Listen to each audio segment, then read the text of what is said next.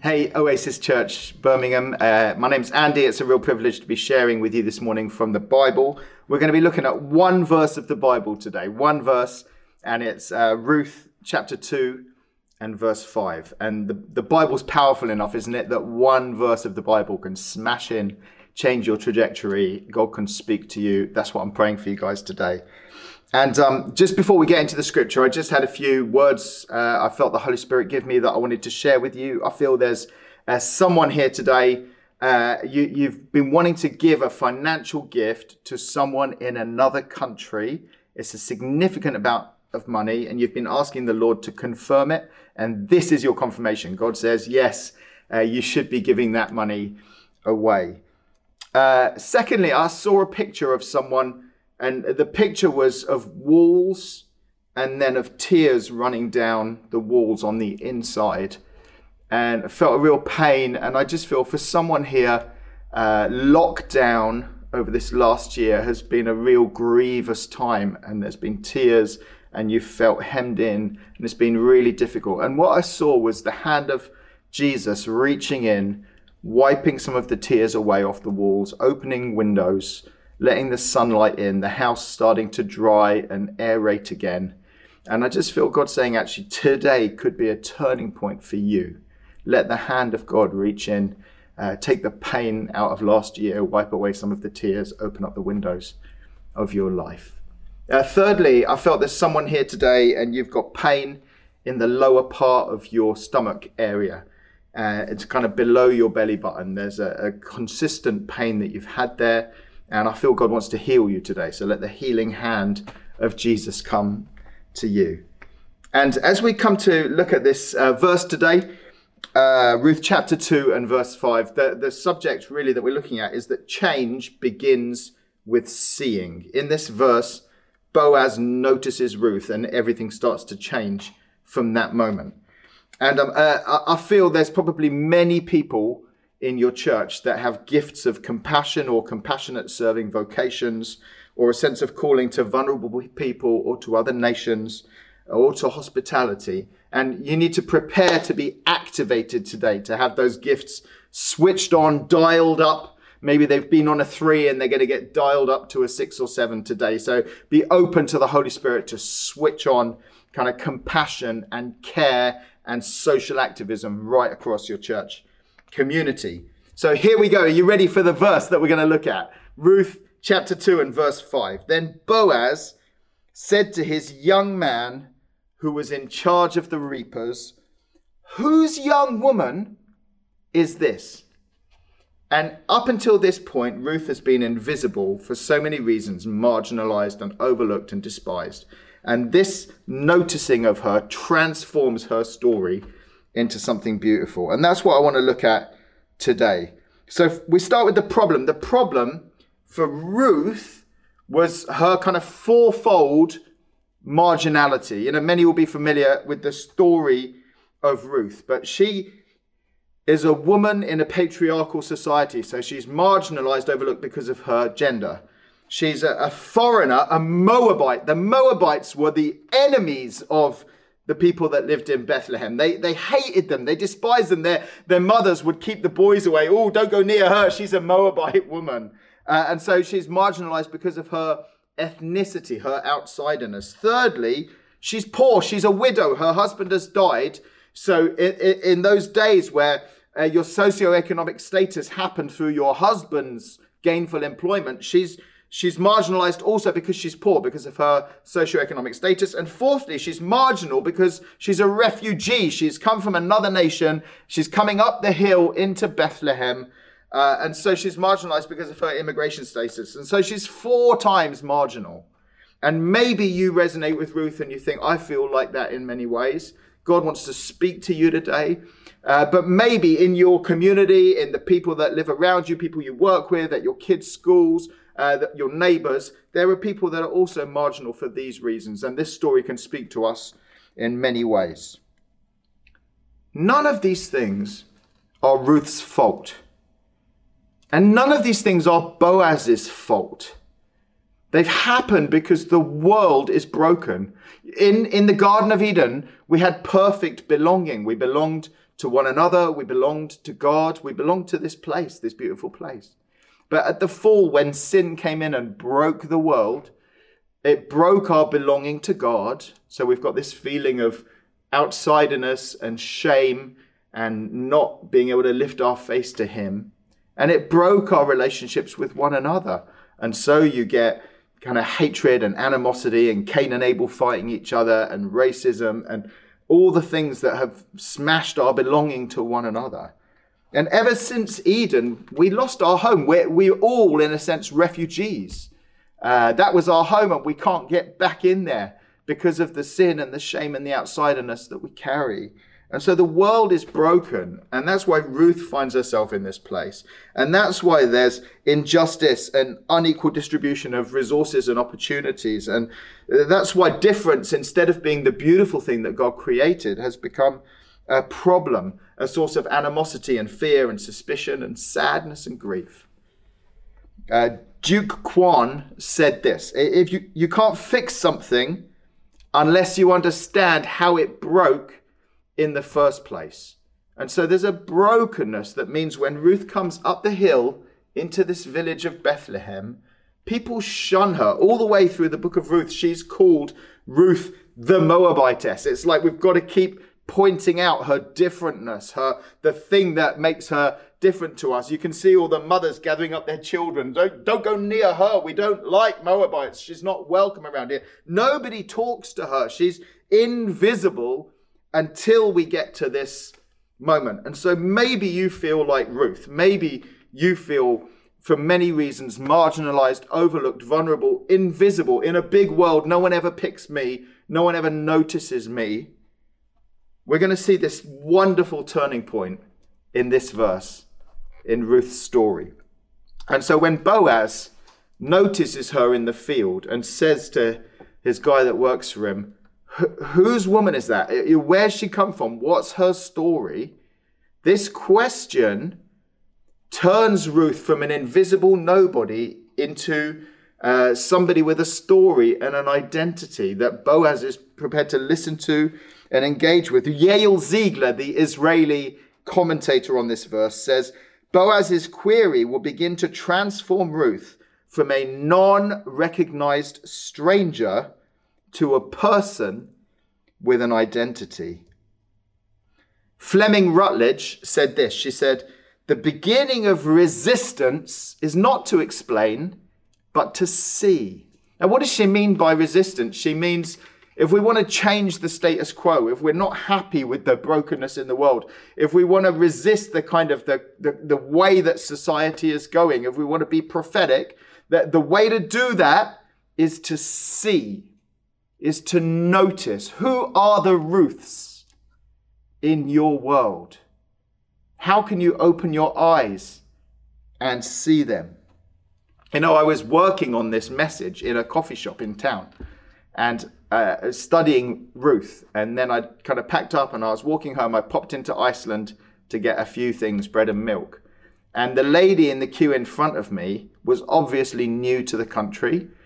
She didn't speak any English. She was trying to get them to do a delivery to her house, but she couldn't get her address right. And everyone in the queue behind me is getting more and more annoyed and irate and complaining because this woman is fumbling. And I started to feel annoyed as well because I need to get home. And then I thought, man alive, I've just been studying Ruth. This is a Ruth. And she's being, she's inconvenient for people. And I thought, okay, what can I do to help in this situation? And so the beginning of change is to see. Now, Boaz has so many reasons not to notice Ruth. And we're just going to ping through these. But he's from one of the most important families in the village. He's one of the village elders. He's from a wealthy family. He owns fields. He has people working for him. He's a man. He's an insider. He has what we could call privilege. And having can blind people. Not always, not exclusively. But if you've never had money problems, it's difficult to appreciate how some people seem to cycle through debt for their whole lives. If you've always enjoyed good mental health, it's difficult to appreciate how some people can struggle so much with how they're feeling. if you've always had choices and opportunity, it's difficult to understand how some people keep making bad decisions because they haven't got the luxury of choice. And so sometimes lack of experience, lack of can stop us noticing and stop us empathizing and moving towards. Privilege can blind people, but also busyness can blind people. So it's busy harvest season. They're working long days trying to get the harvest in. Boaz has got lots of fields, lots of people to reach. He's a busy guy. It's a busy time. He could have easily rushed past Ruth to get on to the next task, but he seems to take the time to stop and go, who is that person? What is her story? It's beautiful, this picture of in the middle of all this busyness and other people that aren't noticing, him stopping, getting past all his potential unconscious biases and noticing this woman, this outsider, this foreigner, this vulnerable person, and stopping to find out what her story is. Friends, that's what the church should be like. We must be those with eyes that are open to notice, because that's what happened to us. We were like Ruth, vulnerable and afraid and alone and outside, and Jesus stopped and he noticed us and he brought us into his family. And that's really the message today. It's quite simple, really. Jesus noticed us. Let's notice others. Jesus welcomed us. Let's welcome others. Jesus went out of his way to show us compassion and mercy and grace. Let's do the same. Is it possible that you're like Boaz, that actually you have resources, opportunity, privilege, that you could mobilize for good? You know, in the Bible, privilege is not wrong in itself. It's not. It's morally neutral. But so often, privilege, for all the reasons that we've said, can blind people to real need and to mobilizing those resources for the kingdom of God, to thinking it's my stuff instead of God has entrusted this to me so that I can serve others. And so how can all that you have be mobilized for kingdom good and kingdom mission? Well, it starts with seeing someone, with seeing something, with seeing a need, with seeing an issue, with seeing a place, a neighborhood, and thinking, how can I move towards that? That's what Boaz did, and it transformed Ruth's story. But Boaz doesn't start by acting. He sees, and then he asks a question: who is this woman? Or whose is this woman? Well, to whom does she belong? What community, what family does she come from? And so it starts with a question. He doesn't jump straight into saving mode or savior mode.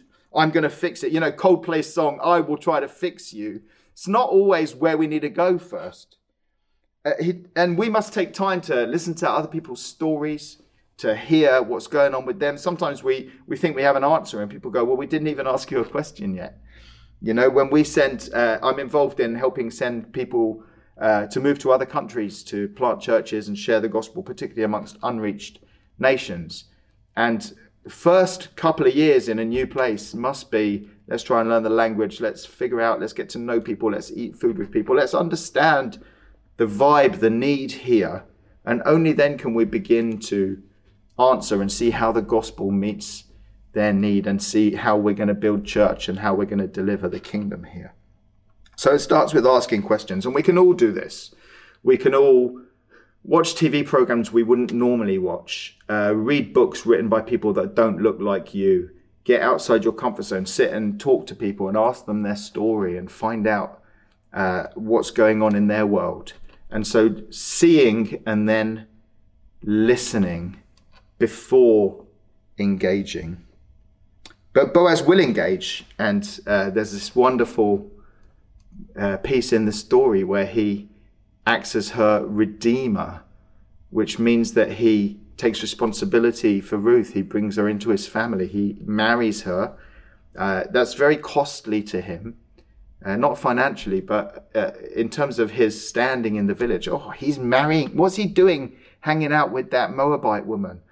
People would kind of look down on him. He would lose some respect, but he's prepared to absorb that shame in order to remove Ruth's shame. It's like her shame becomes his shame so that he can lift her into a place of security. And what happens is, we're going to read chapter 4 and verse 13. Boaz took Ruth, and she became his wife. And he went into her, and the Lord gave her conception, and she bore a son. And then verse 17 of chapter 4. And the women of the neighborhood gave him a name, saying, a son has been born to Naomi. And they named him Obed, and he was the father of Jesse, and he was the father of David. So Israel's greatest king. And from David will come, also born in Bethlehem in the future, the Lord Jesus Christ, who's the great King of Kings and the Savior of all the world. Born from this family, from this union of Ruth the outsider and Boaz who saw her. They get married, they start a family, and that family ends up with Jesus Christ coming into the world to save sinners. It's incredible. So it's not as binary as Boaz is the saver and Ruth is the savee. Actually, they come together and they both have a contribution. And the New Testament, when it tells the story of Jesus, it's not ashamed of Ruth. It's not ashamed of the fact that he's got a Moabite woman in his ancestry. Actually, the New Testament celebrates that. She's part of the story of Jesus. And so this synthesis of Boaz and Ruth, of majority and minority culture, of an interracial marriage, if you like, ends up bringing forth King David and ultimately bringing forth Jesus Christ into the world. So Ruth goes from shame to honor. She goes from outsider to insider. She goes from vulnerable to established. And she goes from enemy to family. And friends, that's the gospel. That's our story. We at one time were, as Ephesians chapter 2 says, we were children of wrath. But God, being rich in mercy, because of the great love with which he loved us, even when we were dead in our transgressions, made us alive together with Christ. By grace, you have been saved, and raised us up with him and seated us with him in heavenly places in Christ Jesus. So we were like Ruth. Like Ruth, we were vulnerable. We were outsiders. We were far from God. We carry shame. And like Boaz, Jesus Christ noticed us, brought us into his family, welcomed us, absorbed the shame and the pain that we were carrying on the cross, and through his death and resurrection brings us into his family, makes us part of the family tree of Jesus. We go from being outside to right in the middle. Hallelujah, that Jesus sees that God is a God who notices us in Jesus Christ. And if you feel invisible and overlooked and alone and afraid today, know that God sees you. He sees you.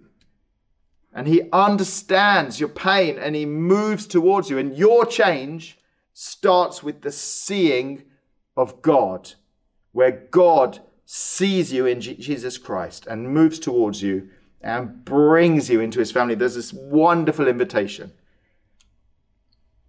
And the final thing just to notice in this story, and then we're going to pray, is where it takes place. It takes place in Bethlehem, this little village in the margins of the world. Not very important, not very remarkable. But later in Bethlehem, Jesus Christ will be born of this same family in this same village. And Bethlehem in Hebrew, Beth and Lechem, means the house of bread, the house of bread. And in a hungry world where there's a famine, there's harvest time in Bethlehem. And so hungry Ruth comes in to find nourishment.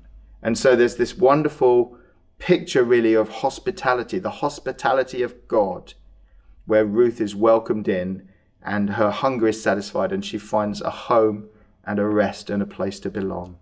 And friends, the world is hungry, and Jesus Christ, the bread of life, sent for a hungry world, was born in Bethlehem, the house of bread. And when he was born, what did they put him in? They put him in a manger. What's a manger? An eating trough. So it's like Bon Appetit world. Here is the bread of life given for you. Come and feast on him and be satisfied.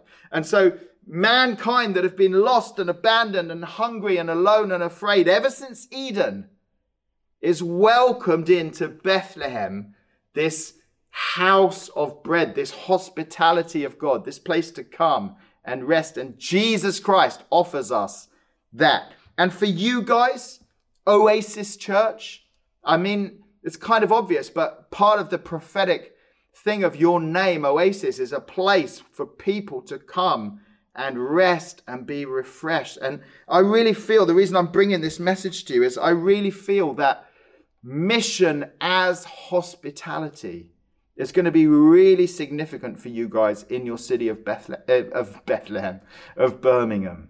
That you are offering warm, fragrant bread to the hungry, that they might come and eat, but also find a welcome and find a family and find rest. And so mission as hospitality will become really important for you guys as a church community. Let's pray.